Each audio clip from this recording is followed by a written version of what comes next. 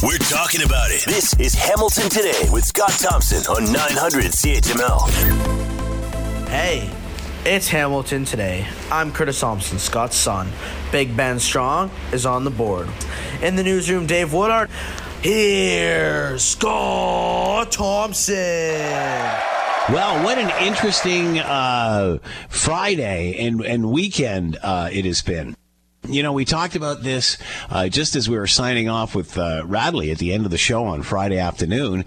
And we've talked about this many times in the world of politics. If you want to sort of sneak something out the back door and don't really want too many people to notice, although this is kind of hard to keep quiet, you drop the bomb, boom, on a Friday afternoon. And literally, as we're signing off, like sometime after 5:30, between 5:30 and 6, David Johnston handed in his resignation as special rapporteur and said, no, he's out, doesn't want to do it anymore. I'm not going to belabor with what happened over the course of the weekend.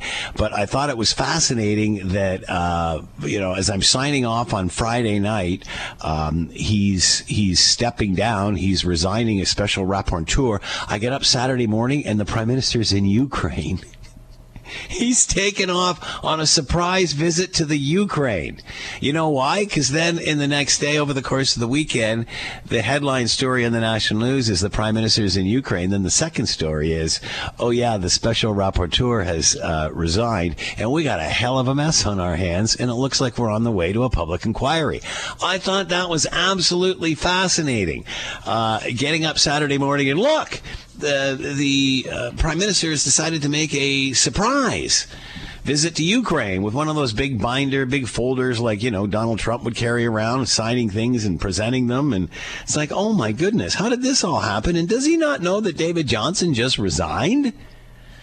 Like, he was probably on the plane halfway there by the time that message landed. Anyway, that is the big news over the course of the weekend. And there really is no other alternative now other than a public inquiry.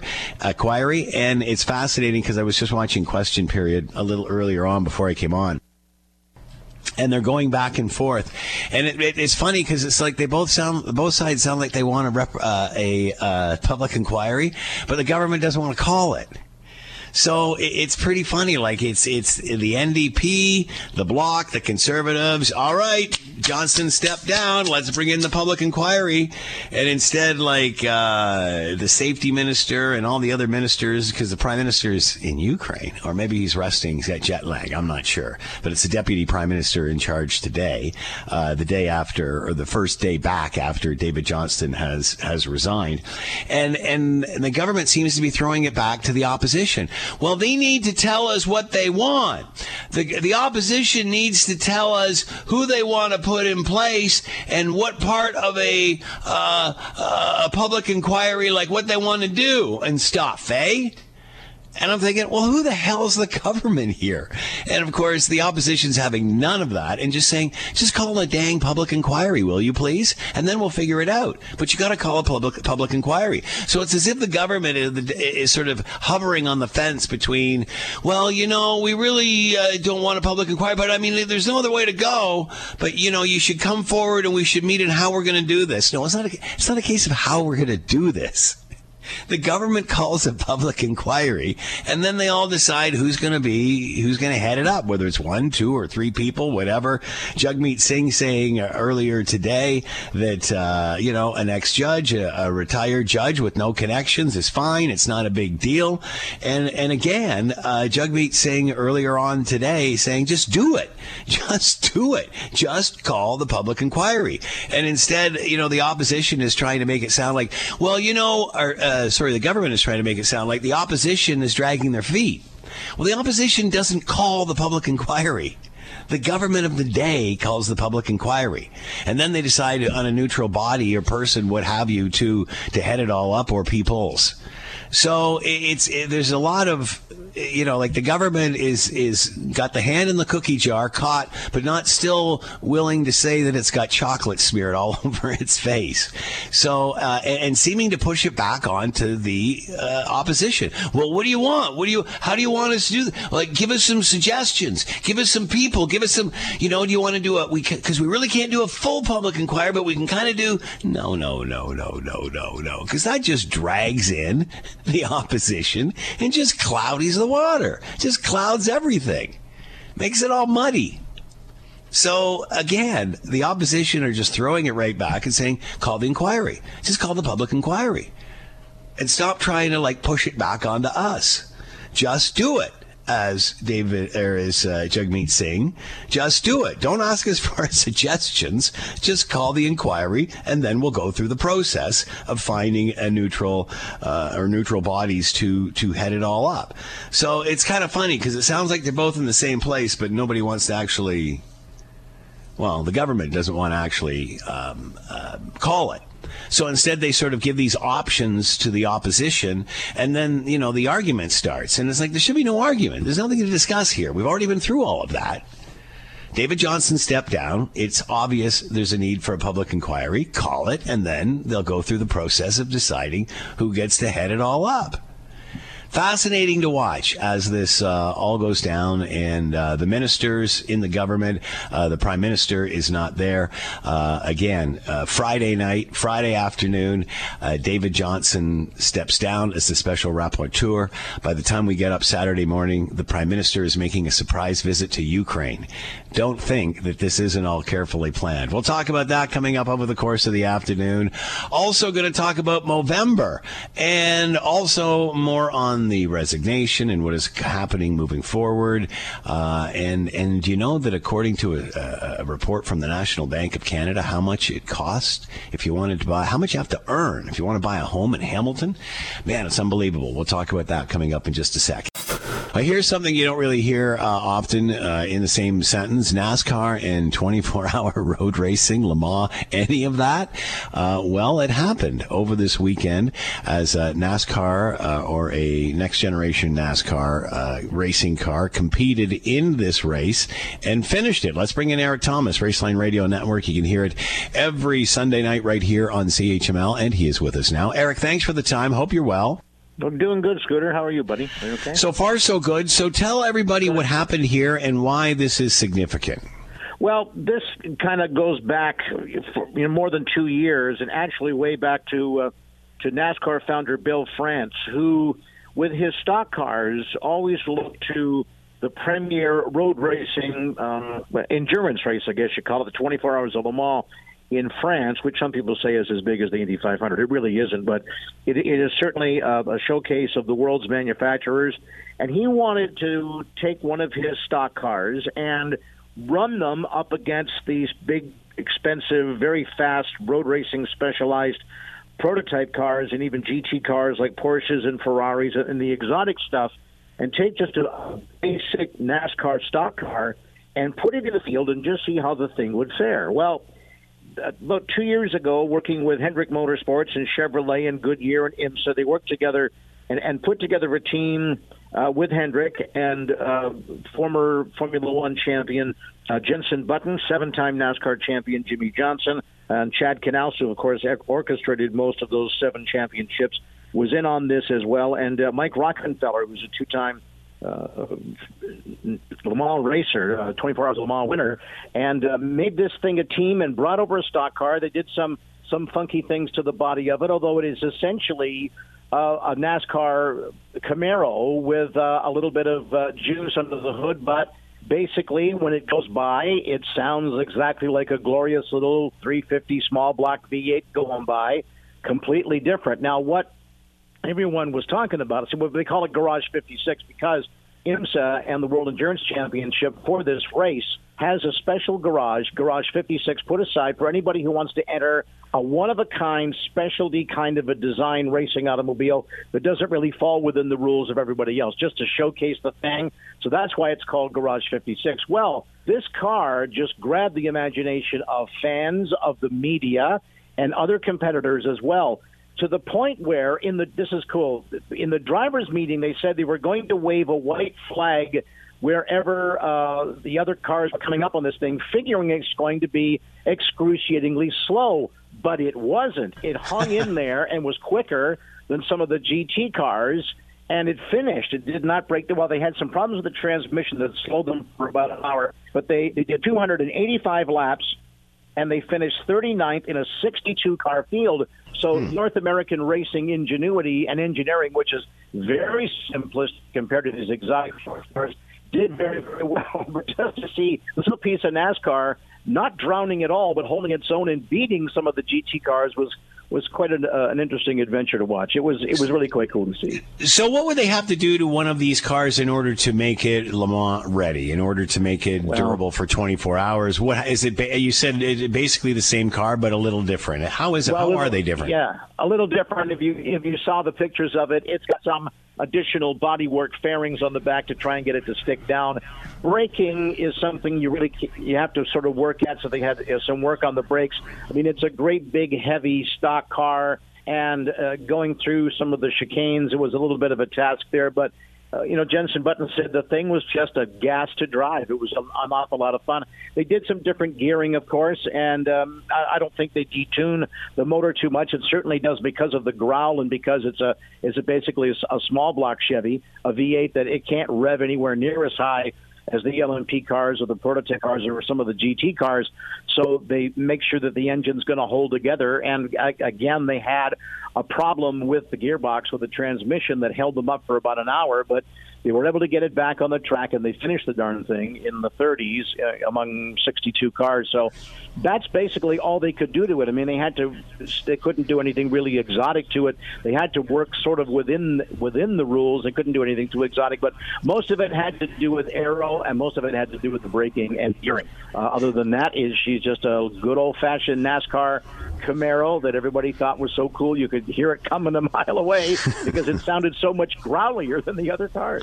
So what's next? We've talked before on the show about how NASCAR is kind of fallen behind here, and F1 and sports cars really gaining momentum here. Mm-hmm. This is certainly what they needed. This got them some publicity. Well, it did, and they really sort of stuck their heads up, and people took notice of this. I mean, one thing that Rick Hendrick said I didn't want to do was to go over there and fall flat on our face and have the car break or have us be ridiculously slow. Well, they were able to achieve, overcome all of those fears, and Chad Knausen and that three-driver trio really, had some impact with a little chunk of North American stock car racing in among all this exotic stuff. And you're noticing, too, that in a little while now, and it's starting to get a little more emphasis now, Scott, is the fact that you're getting some of the NASCAR guys like Kyle Larson interested in running the Indianapolis 500, some Indy 500 guys trying stock cars and trying some other stuff. And, of course, for me, former F1 driver, is now in his second year with Andretti Autosport on the IndyCar side. So you're starting to see a little more of this crossover between all the different pursuits out there, and I think that's a good thing. It's very entertaining, and I mean, they just wanted to show the world in the sports cars that not only it's almost like going back to Le Mans in the 60s when the Ford GT was fighting with Ferrari in that domination. They made a movie about that, Ford versus Ferrari. This is almost kind of the same thing where, they brought in the Ford GT with a little 289 Ford V8, and it waxed the Ferraris, even though they tried to bend the rules a little bit. So it's kind of a revisit to that, with A.J. Foyt and Dan Gurney and guys like that back in the days of the 60s, where it really turned Le Mans on its ear, where you cannot compete with Ferrari.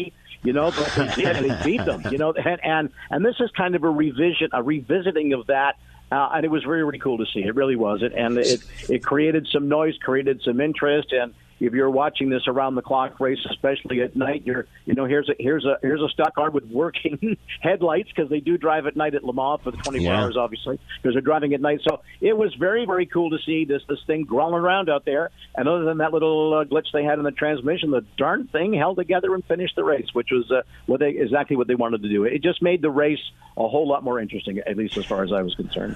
Eric Thomas with us, Raceline Radio Network, every Sunday night right here on CHML, NASCAR at Le Mans. Eric, as always, thanks for the time. Be well. Always a pleasure, Scooter. Call anytime. We've been more than happy to talk to you. You're listening to the Hamilton Today podcast from 900 CHML. A new survey from Movember Canada is showing that more men are taking care of their physical health. Yeah. However, mental health, not so much. To talk more about all of this from Movember Canada, Todd Minerson is here. Todd, thank you for the time. Hope you're well. Yeah, great to talk to you, Scott, especially in June, not November. Well, you know what? That's my first question here, Todd. Normally when, we're talking to the people from Movember, it's because it's the beginning of Movember and you're starting your annual campaign. Obviously, a little bit more in depth here than just mustaches in November. That's right. Men's health is a 24/7, 365 issue, and this is Men's Health Week around the world. And we woke up and realized we can't just be focused on it in 1 month out of 12. So here we are asking men about their health and the state of men's health and what they're doing about it and finding out some really interesting things. And we certainly know your campaign through the month of November and obviously getting guys in to get checked. And that has really opened up the dialogue. And you're seeing some improvement, some change in attitude there. Yeah, we did a survey around the world, Scott. We asked about 8,500 men around the world, and about 2,000 of them were here in Canada. A lot of questions about the state of men's health. And what we found out was men really actually do give a crap about our health. And we are doing things about it, albeit there is room for improvement. We saw that almost half of guys would be willing to contact a doctor if they notice something physically wrong within the space of 1 week. We noticed that went way higher on the kinds of cancers that we work on, prostate and testicular cancer, on some of those indicators like a lump on your testicles or some blood in your stool. Like almost 80% of guys would see a doctor right away. But unfortunately, where we still have a little bit of work to do is around our own mental health, where, only a third of men said they would actually seek some help after a month of noticing something was wrong with them in terms of their mental health. And even a full 20% of guys said they wouldn't seek help at all for their mental health. And so it's really, some of those guys that we've got to reach out to and say, it's okay to ask for help. You can get good help and you can take care of your mental health the same way you take care of your physical health. And obviously this works because Movember is proof of that. How long has that campaign gone on? And obviously the whole objective there was to get guys, aware of prostate health and such. But over a period of time, how much has this changed? How has attitudes changed? Yeah, it's a great question. We don't know exactly because we didn't start measuring back 20 years ago when 30 guys got together in a pub in Australia to start this crazy movement. Yeah. But now we're here, and that kind of data that we're seeing about men's awareness around prostate and testicular health is amazing. Now we've got to keep pushing that same for our mental health. It's 17 years that Movember's been working in Canada, and probably about the last 8 or so, including mental health and suicide prevention in our work. And we have definitely seen improvement. Not that we should be satisfied, because what we're also learning in Men's Health Week this week is that in Canada in 2020, a boy that's born in the same time as a girl has got a almost 4.2 year shorter life expectancy. And those are largely for preventable reasons. So we know if we can raise the profile of men's health, if we can get men to be better at taking care of their own health, we're going to see that gap shrink, which is great news for all of us. Because, when men are healthy, their communities and their families are healthier. And in fact, the whole world's healthier when we take care of our health. And obviously, campaigns like Movember show that this works. What about post-pandemic, in a post-pandemic world now, Todd, and dealing with this afterwards, especially around the awareness of mental health? Is this changing the discussion now that we're coming out of this pandemic or out of it? Yeah, you're right on. I think that the discussion changed, really quickly at the beginning of the pandemic, because we recognized how much our mental health, all of us, not just men and women, kids, our mental health was suffering when the things that we need, like connection in the world, were taken away from us in those early stages.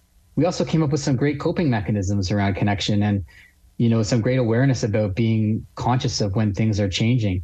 We need to keep sticking to those things that we learned and put the bad habits behind us now that we're out of it. But I know also we hear from a lot of guys who, put off looking after their health during the pandemic for lots of reasons, not only just access and getting to an appointment, but also for taking care of other people in their lives. And so, it's time to start, understanding that we're at our best when we're healthy, and we're at our best when we start to take care of our own health. And, these are definitely some post-pandemic lessons that we're trying to help guys with around the world. And especially during the pandemic, it was right in your face. I mean, everybody knew everybody knew how they were feeling and such. And it just seemed to take this, this discussion from, wow, it doesn't involve me, to, oh my goodness, this is involving everybody, and everybody's talking about it now. Yeah, you couldn't escape being impacted by, the lack of connection, taking away of the things that we used to take care of our health and our mental health as well, like going to the gym or seeing friends or those types of things. So, hopefully with the most of that behind us, we're able to focus on things like connection again, and we're able to look at breaking down those stereotypes and stigmas that may be at the root of why some men are not seeking help, especially around our mental health. We have to know that, getting help is okay. It can actually be extremely beneficial, and it's actually a sign of strength to go and ask for help when you need it. And there's no better testament to that than people who have come through that kind of support and been, healthier, happier people for the rest of their lives. Same sort of stigma around mental health as there was around the prostate issue. It almost seems like the same, but it's different. It is. There are some similarities for sure around, comfort of talking about it, around lack of role models of seeing other men in your life do that. And, there's some similar challenges to getting there in the end. Understanding the benefits of it, like getting your prostate checked at 50 years old or earlier if you have a family history or a genetic predisposition. We know that can save lives. The same goes for your mental health. We know that there's this myth around men actively seeking help, and when they do, things get much better. And help doesn't always have to be in the form of, lying on a therapist couch. There's lots of different ways that men can access that kind of help and support first. But it starts with breaking down those stereotypes, and it starts with talking about it. And so, yeah, like the early days of prostate cancer or even, testicular cancer, you have to be able to talk about it first, and you have to be able to be okay with asking for help. It'll be interesting to see, say, 5-10 years down the road, how our attitude has changed towards this, just as it has when you guys started Movember way back when. It'll be interesting if they can make that kind of progress. Yeah, we're hopeful. And, this research for Men's Health Week this year was actually a really encouraging sign for us. We're not starting at a place that's as bad as many people suspect. And it's given some clear indications of where we can help guys. I mentioned earlier that 1 in 5, that 20% of guys who said in the survey they will never ask for help around their mental health. Those are guys that we really, really need to reach out to. And if you have them in your lives, talk to them, reach out. Send them to Movember.com. We've got a ton of great resources for having those kinds of conversations, and it can be the start of something great for them. A new survey from Movember Canada is showing that more men are taking better care of their physical health. We just need to keep working with the mental health side of it all. Todd Minerson is with us from Movember Canada, Movember.com to find out more. Todd, thanks so much for the time. Be well. Thank you, Scott. Take care. When there's an issue, Scott is all in on getting to the heart of it. This is Hamilton Today with Scott Thompson on Hamilton's News Today's Talk 900 CHML. Alyssa Freeman with us, PR and pop culture expert, and I remember her saying many times, if you're in politics and you want to slip something in and drop a bomb, the best time to do it is really late on a Friday afternoon, and that's exactly what happened when David Johnston stepped down just before we signed off the air at 6 o'clock. And then I woke up Saturday morning and it turned on the news. I know, I should take a day off. I turned it, and at like 10 a.m., I'm seeing that the Prime Minister is in Ukraine. So, I think he was in the air when David Johnston announced this. And so, anyway, the next morning, the Prime Minister is in Ukraine on a surprise visit there, trying to change the channel. And if you looked at the weekend newscast, the number one story was the Prime Minister was in Ukraine. The second one was that David Johnston had resigned. Although, why Ukraine now? Well, let's ask David Johnston. Let's ask Alyssa Freeman, PR and pop culture expert, with us now. Alyssa, thanks for the time. Hope you're well. Yes, thanks for having me on, Scott. I remember you many times saying if you want to drop a bomb, you do it at 5:30 on a Friday, and that's exactly what happened here. And then I was surprised when I woke up Saturday morning and I turn on the news and the Prime Minister's in a surprise visit to Ukraine. Yeah, look over here, don't look over there, but look over here. Yeah, you know what? It's a tried and true strategy. And what you just said before, I got on, Scott, absolutely holds true. What was the number one story? Justin Trudeau in Ukraine. What was the number two story? David Johnston resigning. So when you look at a PR strategy in order to try and mitigate, the bad for the good, this is a strategy that essentially worked. Well, it did for 24 hours, but what happens now? Where is the government now? I mean, for the longest time, don't need the public inquiry, don't want one, everybody demanding one, and then David Johnston says, no, I'm out. And now it's interesting watching the government saying, well, we're asking the opposition for guidelines, what we should do here, as if, they wanted to get into some sort of bargaining match here over what to do. And really, at the end of the day, it's like call an inquiry and then the process starts. It's interesting because, by putting it in the opposition's court, you live by the sword, you die by the sword. So it's okay, well and fine when Pierre Poilievre wants to scream and yell and complain about something. But, the beauty of being in opposition is that you get to scream and yell and do nothing about it, right? But you still get your airtime and you still get your quotes in and you still make the media cycle. However, now what they're saying is, okay, you know what? We want the opposition to sort of set the criteria here. So what that means is that whatever criteria you set, you also have to live by. And this happens, elections go in cycles, right, Scott? Sometimes it's the Liberals, sometimes it's the Conservatives. But at the end of the day, one party or the other has to live with the same set of rules. So when you throw the ball into the other person's court, it's almost like a little piece of dynamite, right? You can either, pop it right back but what you don't want is you don't want it to blow up in your face.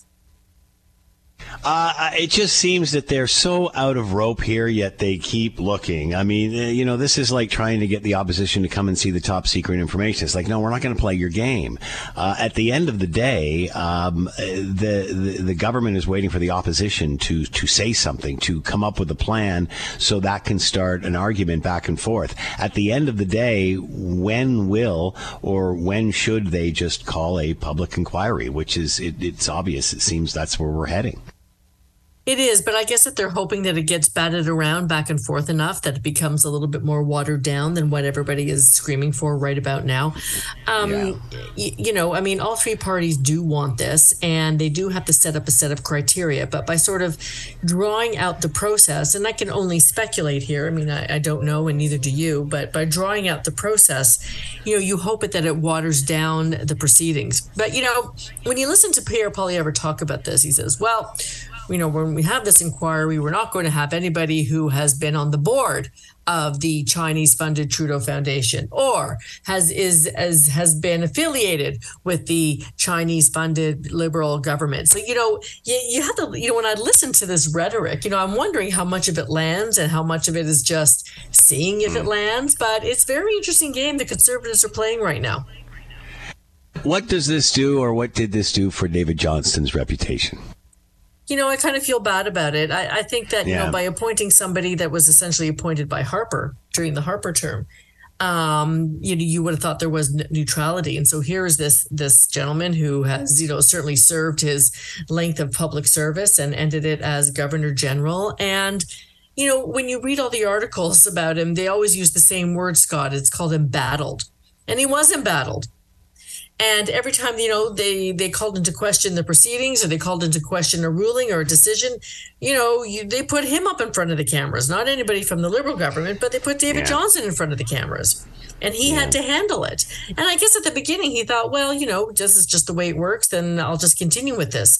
And then when he saw how drawn out this was going to be and largely untenable for him, and did he want to unwind his legacy of what he left in terms of his public service to this country? The likelihood is not.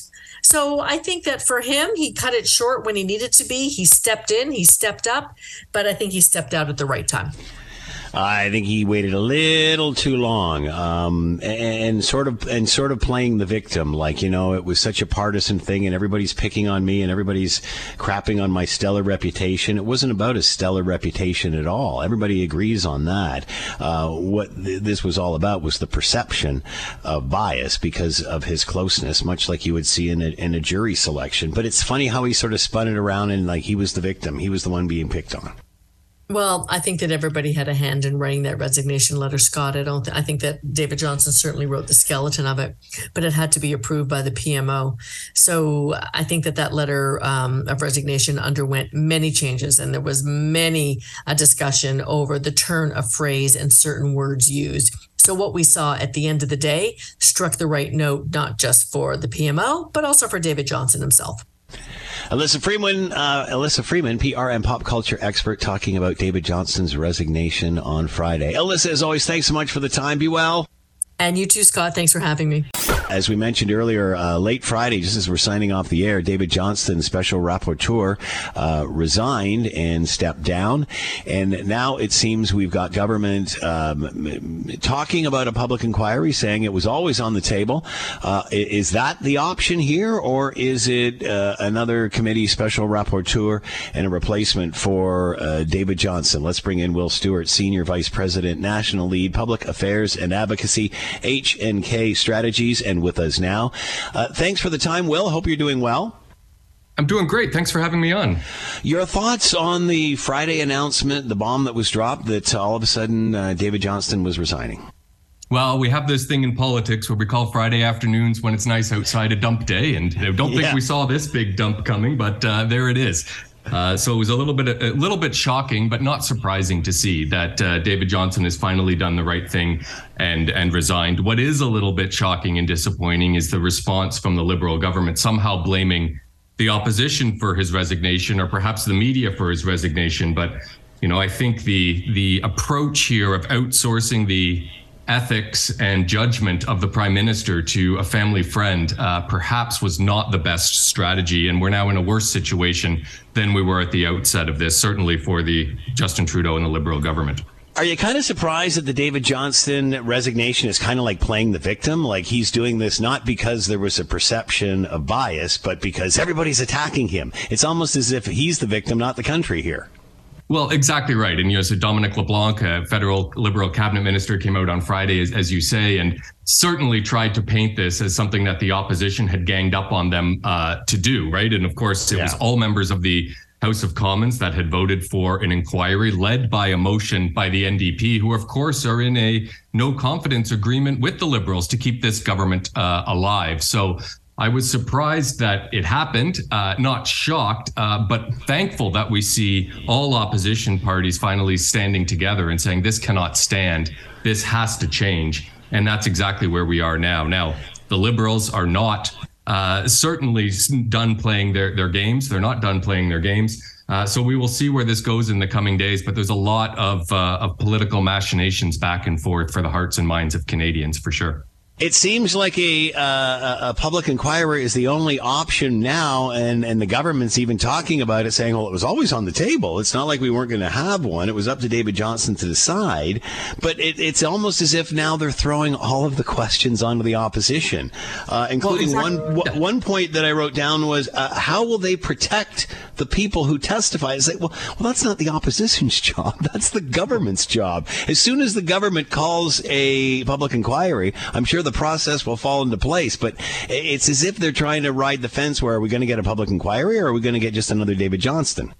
Well, exactly. And, I think what we saw was the Prime Minister outsourcing his accountability and ethics to David Johnston. That failed. Now Dominic LeBlanc is trying to outsource the government jobs to the opposition at this point. If they keep wanting to outsource this, I'm sure the Conservatives would love to just take over and do the jobs themselves. But you're absolutely right. Some of the questions he asked, how do you safeguard whistleblowers? Well, they're employed by the government. That's kind of the government's job. How do you maintain secrecy of documents? Well, secrecy is determined by the government, not by the opposition. Yeah. So, a lot of the questions that Dominic LeBlanc have asked is almost as if he's setting it up to throw his hands up in the air in 10 days to say the opposition can't give me any good ideas. It's a pox on all their houses and this is over. But, to the credit of the Conservatives, they banded together with the Bloc, the NDP, to say we're going to be submitting something. We are going to push this forward. And the timelines simply have to be before the next election, which is a reasonable request, which I'm sure is what is causing the Liberals to be a little hot under the collar today.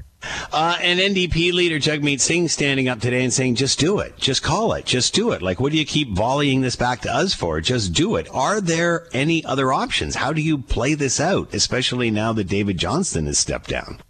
Exactly right. And it's funny. Paul Wells, the great political columnist here in the country, said, you can tell the Liberals are really in big trouble when they start saying they're going to do what they should have done originally. If the Liberals had done this approach of just calling an inquiry 6 months ago or 5 months ago even, and Justin Trudeau had stood up and said, I'm mad as heck and I'm not taking it anymore, I think we'd be in a radically different position here where we're all investigating. And I think we saw that exact same situation in France, another G7 country. They had a special rapporteur themselves, but the difference here is he wasn't a friend of the prime minister or president.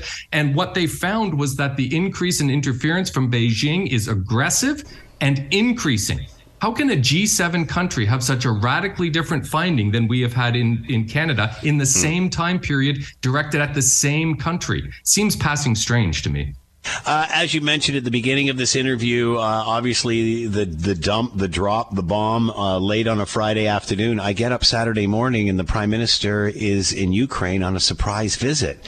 I mean, my goodness. And obviously first question period since David Johnston stepped down and the Prime Minister's not in the House. Your thoughts on that?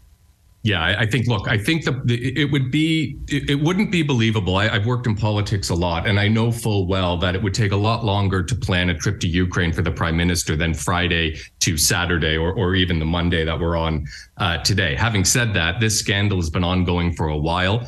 We know that the Liberals, when they have difficulties like this, the first approach is to send people abroad to look tough, to be international, to seem like a leader. We saw Trudeau head to Ukraine, which is good, and we shouldn't criticize that, but it's clearly meant as a bit of a distraction at some point in this debate. We even have Bill Blair out saying they're going to create a NATO-like alliance to fight forest fires. Also a great thing to do with our American partners, but it is, again, passing strange that we've got all this military talk, all this global affairs talk, the few 24, 48 business hours after such a major embarrassment for the government. How does this leave David Johnston? Well, I think David Johnston is probably licking his wounds a little bit. I think, contrary to what the Liberals have said, I don't think that the opposition attacked David Johnston as a person. In many instances, all opposition parties have said they respect him as a human, but he's hopelessly conflicted in this. And I can't see how the prime minister, who went skiing and vacationing with David Johnston's family and as a child, can say that there's no relationship here. I think Justin Trudeau has really done a disservice to David Johnston here, and it's quite sad to see, but he is an eminent Canadian. He's done great service to this country, and let's hope that this is not too big of a black mark on his otherwise stellar record for our nation. Will Stewart with us, Senior Vice President, National Lead, Public Affairs and Advocacy, HNK Strategies. Well, thanks for the time and insight. Much appreciated. Be well. Thanks so much. You're listening to the Hamilton Today podcast from 900 CHML. All right, late Friday afternoon, David Johnston resigns. By Saturday morning, the Prime Minister's in Ukraine. Let's bring in Tim Powers and talk about all of this. Chairman, Summa Strategies, Managing Director, Abacus Data. And with us now, Tim, thank you for the time. Hope you're well. Scott, you don't want the job? I mean, you can do it. I'd like to be a senator. That's the gig You can apply through the Independent Senate Commission to get one there, buddy. Go for it. You and me as senators, I think we would solve all the world's problems right there. We'd have fun anyway, and you got to have fun. Absolutely. Yeah, absolutely. All right. So your thoughts on what has transpired on late Friday afternoon? Well, I guess, look, Mr. Johnston was in an inevitable position after his testimony last week at the House of Commons committee, which didn't go very well. And I think, he'd had enough. Who could blame him? I think he realized what he had become, not just a lightning rod, but become a shield for the government, because as I said to you before, and I think others have said it as well, the Trudeau government was using Mr. Johnston to not talk about other things. And I think, like anybody, you get to a certain point and enough's enough, and that was the decision he made. So does the government want a private or a public inquiry now, or are they just looking to add another special rapporteur? Because it seems as if they're asking the opposition to do the work and, give us some suggestions, tell us what you want. And Jagmeet Singh's just screaming back, just call a public inquiry, just do it. I think what they're trying to do, I don't know what they know. I don't know if they know what they want, but I think what they're trying to do politically, Scott, is bring the others into this drama and be able to say, though not likely with credibility, oh, look, well, we tried, and we tried to get so-and-so, and we tried to get consensus, and it didn't happen, so here's where we're going. Look, maybe this will end up in an inquiry. Maybe it won't. The other thing that's happening here, Parliament is on its the last days before summer recess. I think the government probably also just wants to get to the summer recess and this to go away, though it's not really going to go away over the next number of months. There will always be something that will pop up around all of this. As it kind of swirls. It's just swirling, right? Like, here we are, and still no forward progress, really, on any of the things even Mr. Johnston talked about in his first report. What other options do they have? I mean, if they went down the angle of another committee and another special rapporteur, I mean, this would just open up the same can of worms because, other than what, they're asking the opposition to help choose the leader. What other option do they really have here? Well, it's interesting.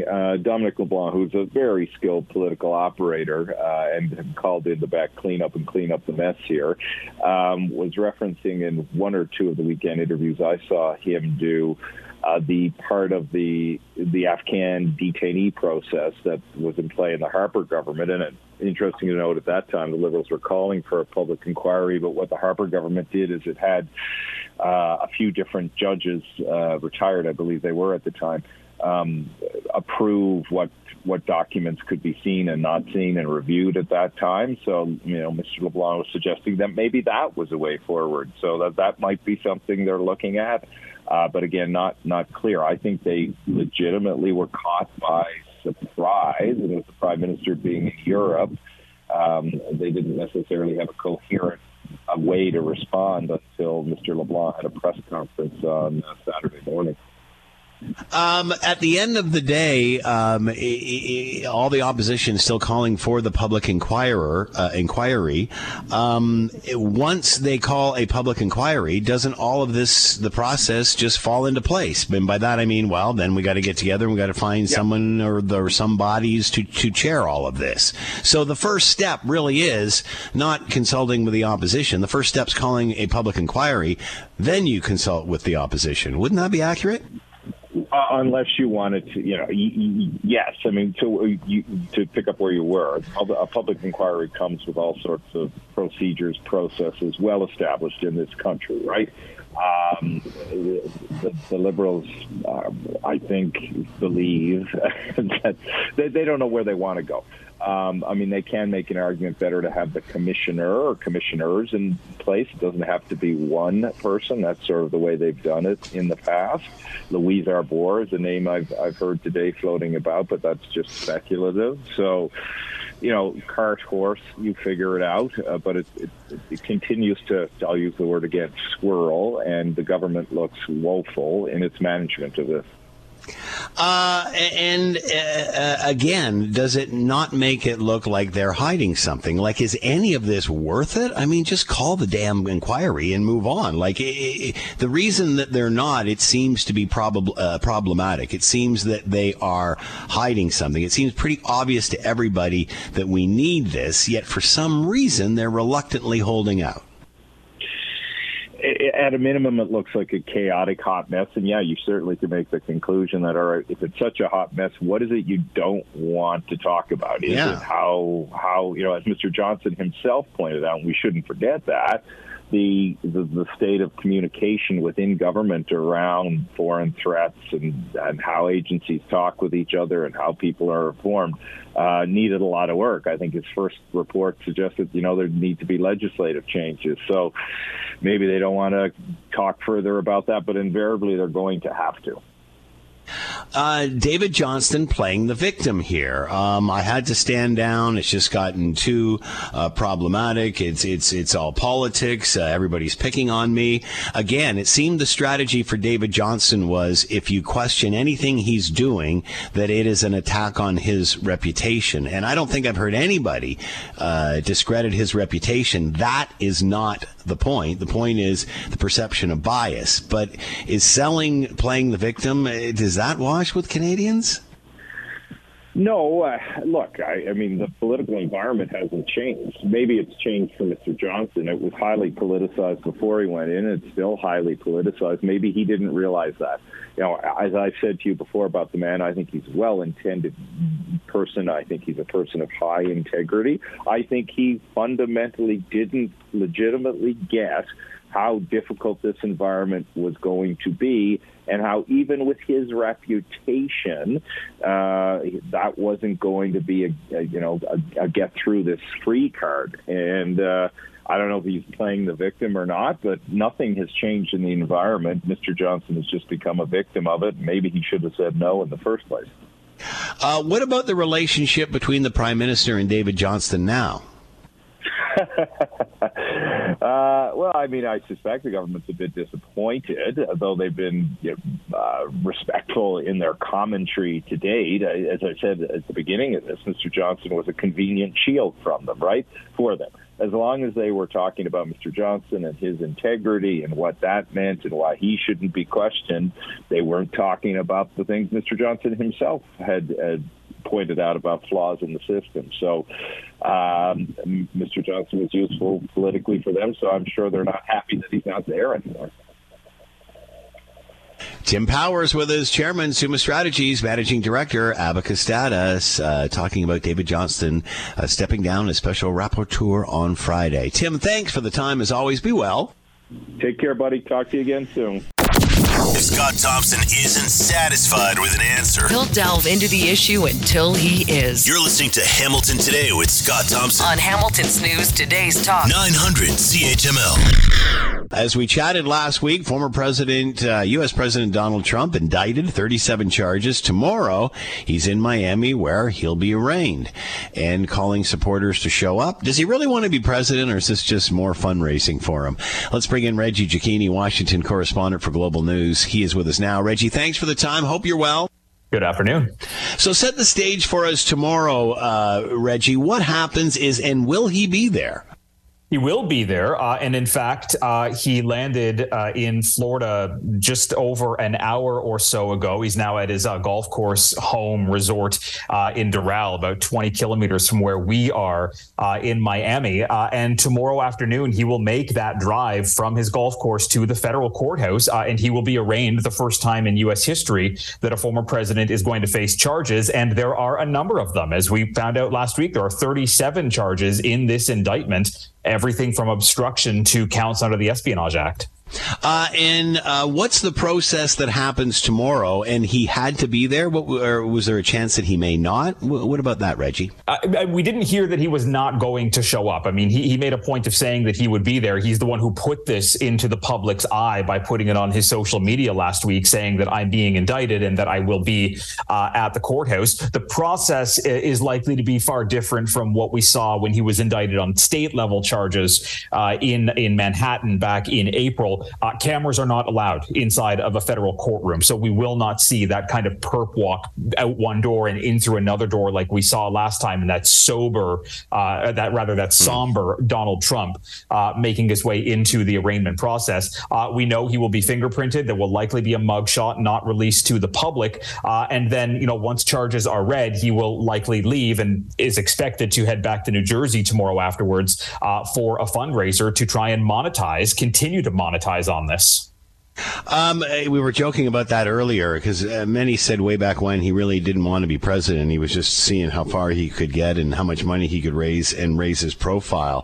Has that discussion ever come up? Does he really want this gig, or does he just, because everything he does seems to be a fundraiser? Sure. I mean, Donald Trump always has been the most important person in Donald Trump's life, whether it's personal, business, or political. But there are hints here that he does want to get back into the Oval Office. And just on his social media account a couple of hours ago, he posted that if he wins again, he intends to turn this presidency into a bit of retaliation, or eye for an eye, where he says that he will open up investigations into Joe Biden for whatever crime it is that he thinks Joe Biden has committed. So, look, he does want back in. There are things that he ultimately would like to get done. But it's also worth remembering that if you are a president in the White House and sitting at the time, you can't be indicted. So it could also slow down other investigations. There you go. So obviously tomorrow he's arraigned. And then, as you said, he's back to New Jersey.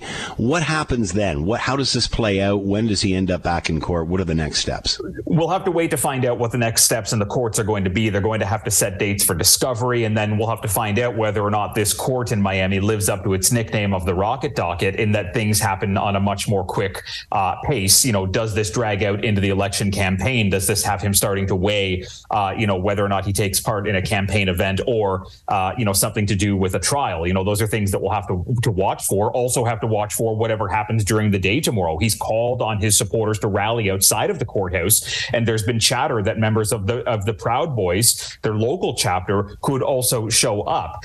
Security outside, from what we saw, is pretty flimsy. It's some police tape and some low barriers. There are some legitimate concerns here that, as we've seen in the past, the former president's words could potentially have additional consequences.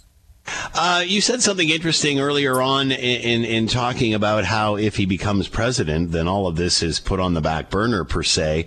As these charges mount, does he need to win the election in order to control his future?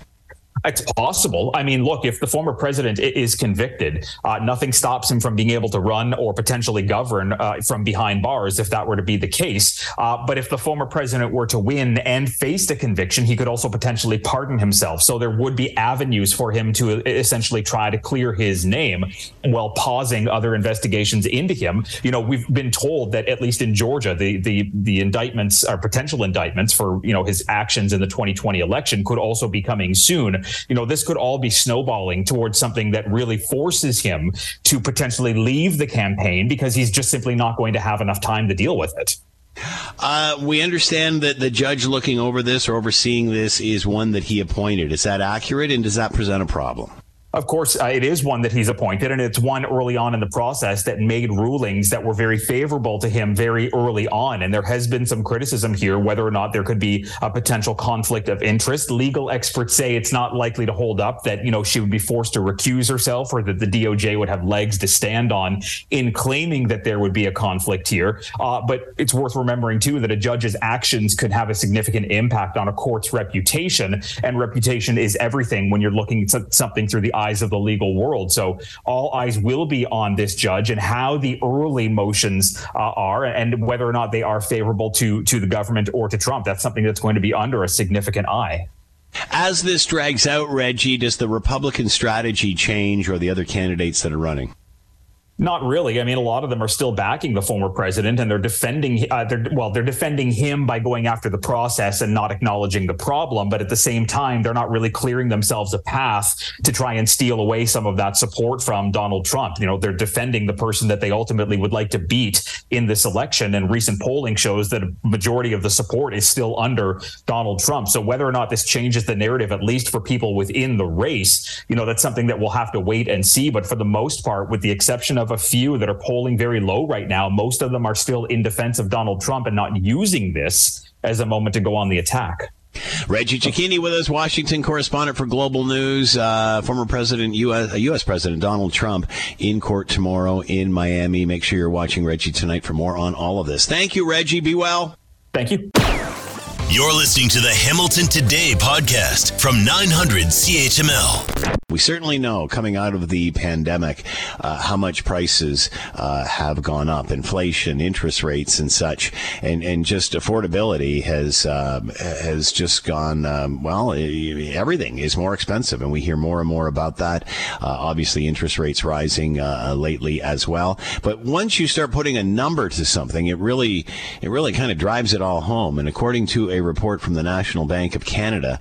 To buy the average home in Hamilton, you need to have an annual income, the family, the household, of $209,000. Think about that. In order for to buy the average home, which is, I guess, around $885,000 in and around that area in the Hammer right now, you're going to need over $200,000. Is that accurate? Let's bring in Don Fox, executive financial consultant with the Fox Group, IG Private Wealth Management, and host of Planning Your Financial Future every Saturday morning right here on CHML. And Don is with us now. Don, thanks for the time. Hope you're well. Doing great, Scott. Yourself? So far, so good. Does this sound accurate for new home buyers that are coming in, or even people that are upgrading to a mid-size or mid-family home and such? Is it going to take at least $200,000 in the family in order to make it happen?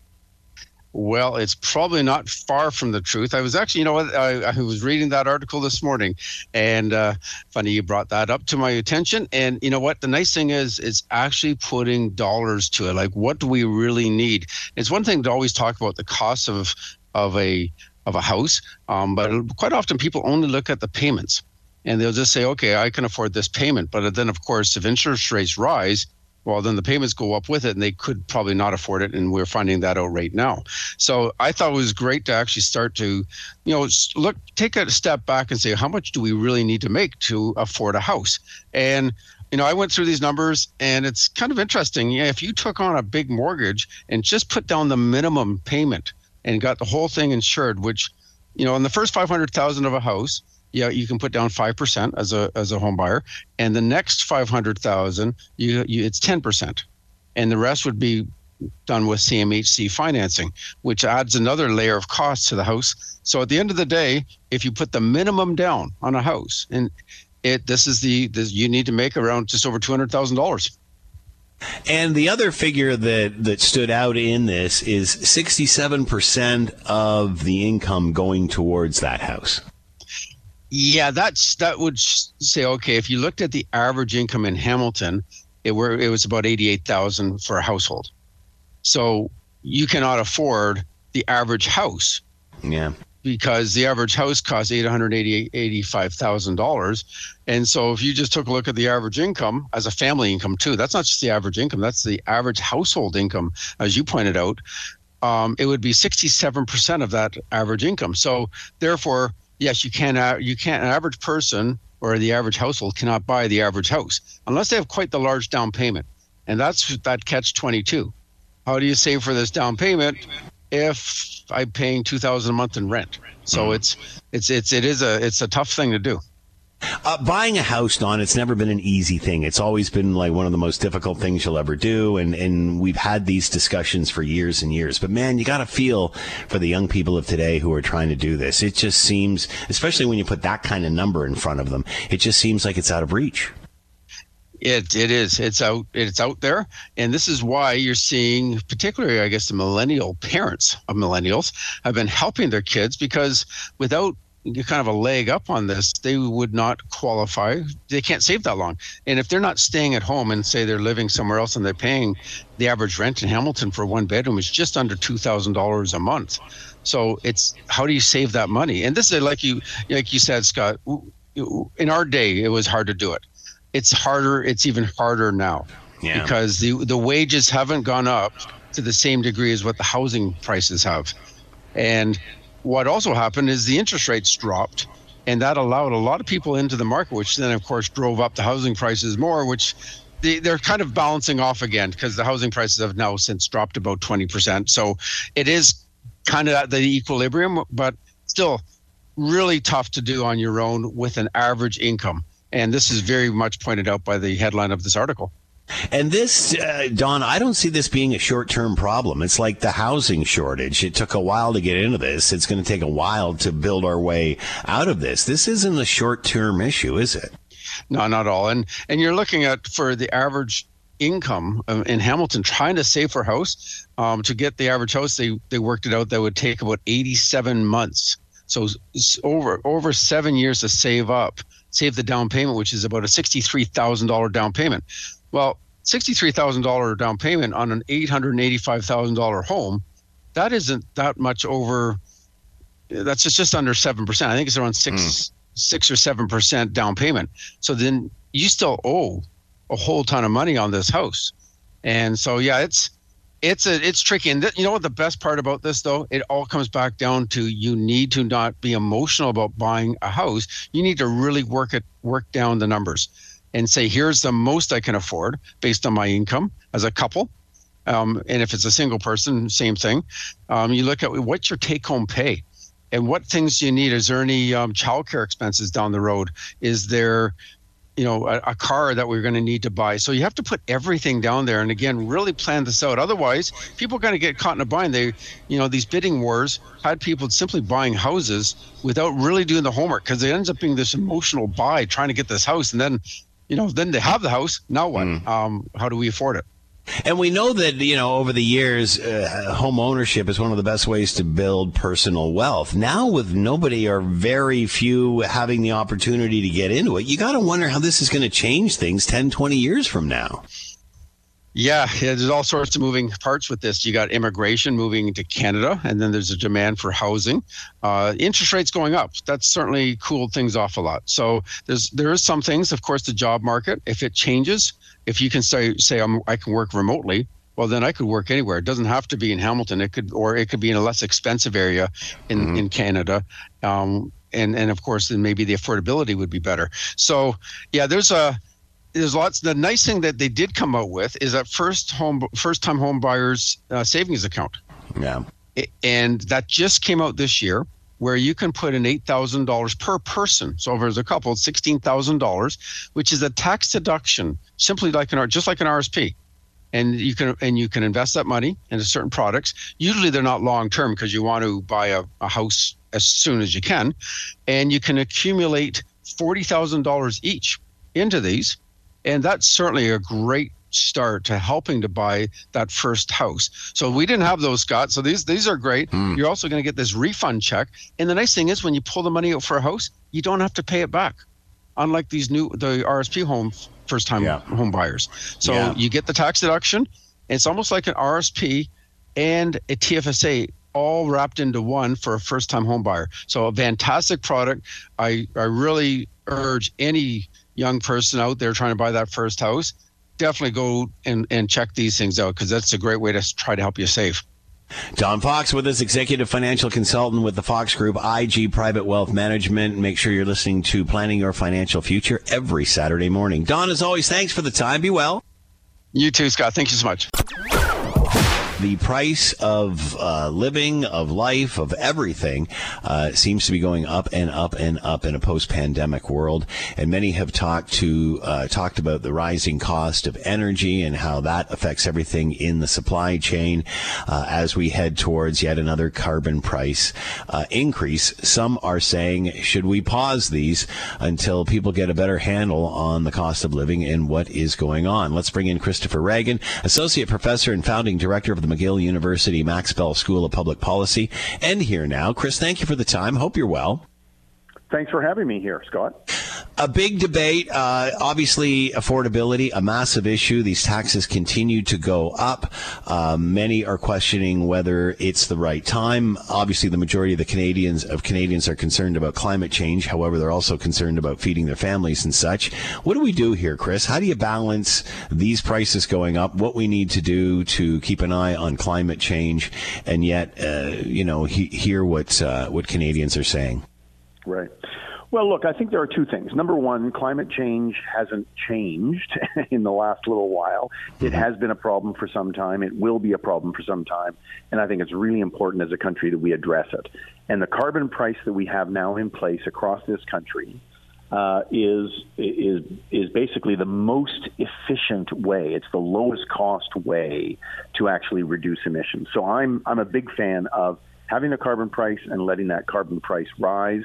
And it's currently scheduled to rise by about $15 per ton every year for the next several years, okay? And it will peak out at $170, according to the current plan, $170 per ton by 2030. By the way, that amount is only increasing the price of gasoline over the next 8 years, only increasing the price of gasoline by about 30 or 40 cents a liter.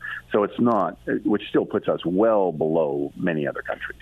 So I think that's a good policy. I think provincial governments and federal governments, depending on where you live in this country, you're facing a carbon price. I think that's a good policy and we should continue.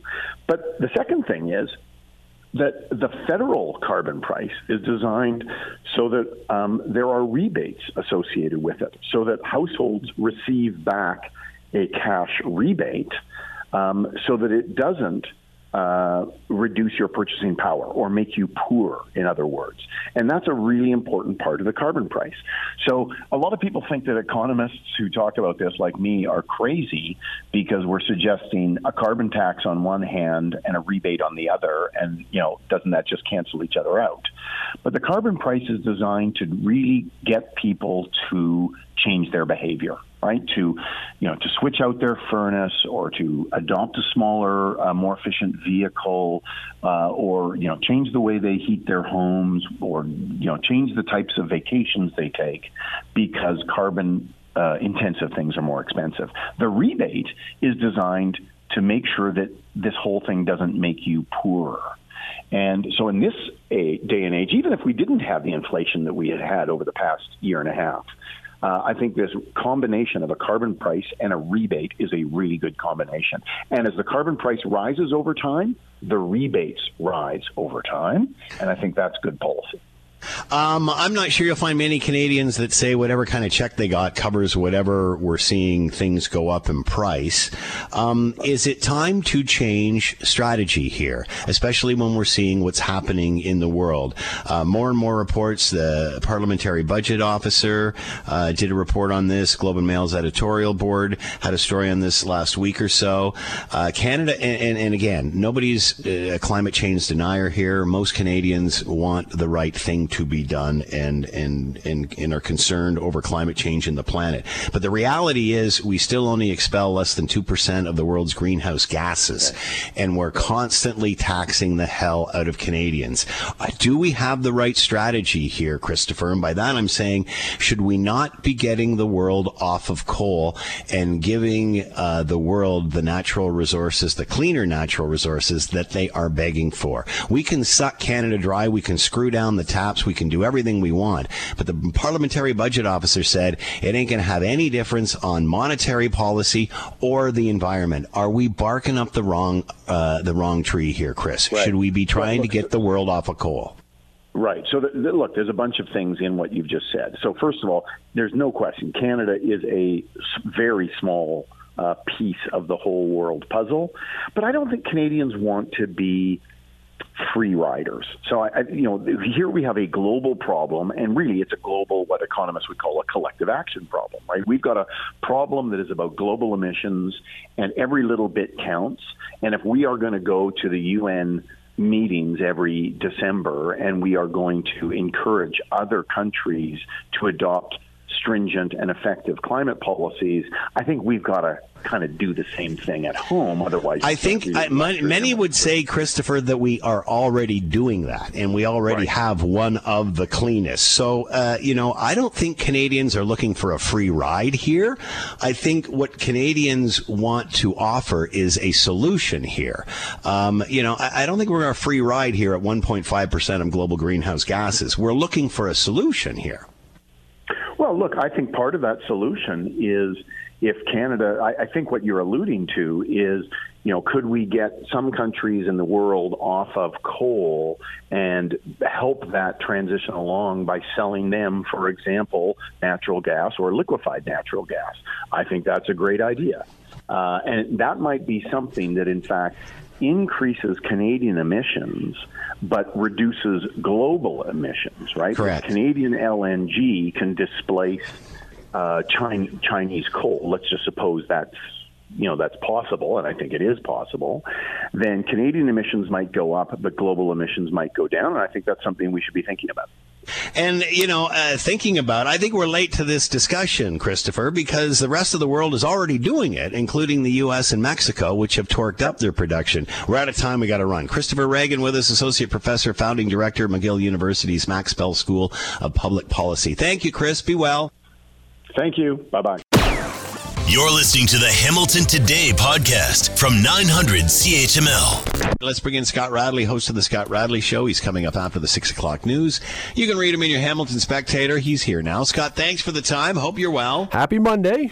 Back at you. We were talking on Thursday, I think it was, and you were at the Canadian Open, and we were talking about how, unfortunately, the golf was being overshadowed by the PGA Live announcement. And now look at how this has done a full circle, and what a phenomenal ending for Canada and the Canadian who won. It was a great ending. It was as good an ending as you could have had. I mean, even if this had been 4 extra holes and a 72-foot putt by anybody else, it would have been fantastic. But the fact that it was by a Canadian to end a 69-year drought, it's amazing. The only person I think who might be upset by this would be the family of Pat Fletcher, because his name will never again be said. The guy who was the previous last winner, who was essentially not really. I mean, he was a good golfer, but obviously he won a Canadian Open, but he wasn't like a Mike Weir. You may never hear Pat Fletcher's name uttered again. This was the end of it. So for better or for worse. So what does this do for Nick Taylor and his career? It's a great question. One of the interesting things, Scott, about this, and we're going to talk about it in my second hour. One of the interesting things is, and it's kind of a recency bias, but if you followed social media yesterday or heard some people talking, there are people saying this might usurp Paul Henderson's goal in 72 as the Canadian moment. And I was like, nah, no, not close. Honestly, not close. Like, it was a fantastic moment. I'm taking nothing away. We're going to talk in the next hour about what would be the top 10 all-time Canadian sports moments. Wow. I am not sure this cracks the top 10. We're talking... Really? No, it's got to crack the top 10. Well, let's go through some of the ones. Is it going to beat Paul Henderson? No. No. Is it going to beat Joe Carter's home run? No. Is it going to beat Mike Weir winning the Masters? No. Is it going to beat the Jays winning their first World Series, or Donovan Bailey winning gold in Atlanta, or even Ben Johnston? I know what happened with Ben Johnston. Now you're getting towards the bottom of the list. Now I would beat them. So I'd say at least top 5. You're going certainly top 5. Within the top. Okay. I'd say this is at least in the top 10. It's certainly not below the top 10. It's debatable. There's a lot of things when you start going through it, and this is the problem. There's a lot of things. Now, that's not taking anything away. It's because there's a lot of great moments we have to choose from. Yesterday when I was hearing people say this might be the greatest moment ever, it's like, okay, everyone take a breath. It was amazing. Enjoy it. It's a fantastic. Nick Taylor is now a name that will always have a place that people will talk about. It's not a bad thing in no way. It was a fantastic thing. It's just I don't know where it ranks in our sporting lexicon. I don't know where it would find its spot. So does this have as much of an impact for young Canadian golfers as a Mike Weir thing? No. The ending was way more dramatic. Mike Weir hit a 2.5-foot putt to win the Masters, if you remember, a tap in. But no, it's not the Masters. It's not the green jacket, but it's an amazing thing that we can celebrate that our National Open has a national champion, and it was done in a way that was remarkably exciting. Would it have been more impressive if he had won this by 6 strokes outright? Maybe. Would anybody really remember it, though, in 10 or 15 years if he had done it that way? The way he did it, everybody's going to remember this. Yeah, good point. All right, could see some champions crowned tonight, NBA and NHL. What are your thoughts? Let's just stick with the NHL for a second, because the NBA is whatever. it seems, if you're a Leaf fan around here, I said this before, it just seems entirely like the fates and the universe is against you when it's either going to be probably the Vegas Golden Knights lifting the Stanley Cup or the Florida Panthers, Miami Panthers. I mean, it is... Vegas has been in the league for 6 years. They've been in the finals twice. They've always been good, pretty much. The Leafs, 56 years since they've been in the finals. They've got a fan base. People in Vegas, I'm telling you, Scott, I've made this prediction. You know how much I hate predictions. The Vegas Golden Knights, in a few years, once they are not good, are going to be a struggling NHL franchise because nobody there will care. They've always been really good, so they've always had people. You watch, in a few years, I'm not saying they're going to be Arizona. They're not. But they are going to be a team that you can get a ticket for any night of the year with no problem because they will be struggling. But not now. Right now, they're far from struggling. They're probably going to be lifting the cup tonight. I think because Vegas is like the entertainment capital of whatever it is, I think they will never have a hard time selling the place out because there'll be people, tourists coming in from all over the world that will want to see anything that is going on there, whether it's this sport, that sport, or the other sport. I think that's different than an Arizona or a keep team, in mind even Florida. Keep in mind they have an NFL team now. They're about to have a Major League Baseball team, and yes, they will always have people there when the Leafs or the Canadians or any of the original big teams come. But are they going to sell out the building when it's them versus Columbus in a January evening? Or if you're coming down from Columbus, are you going, forget that, I'm playing the slots. That's why I came for, to watch Celine Dion and play the slots. Good point. All right. Scott Radley with us, host of the Scott Radley Show. You can read him in your Hamilton Spectator coming up after the 6 o'clock news. Thanks, Scott. Have a great show. See ya. Thanks for listening to the Hamilton Today podcast. You can listen to the show live weekday afternoons from 3 to 6 on 900 CHML and online at 900CHML.com. All right. As always, we leave it to you, the taxpaying customer, to leave the last word. This via email from BA, who writes, in my opinion, Jody Wilson-Raybould should be asked if she would be willing to lead a public inquiry. I think she would be an awesome choice, and hopefully she would be up for the task if she was asked to take it on. Nighty-night.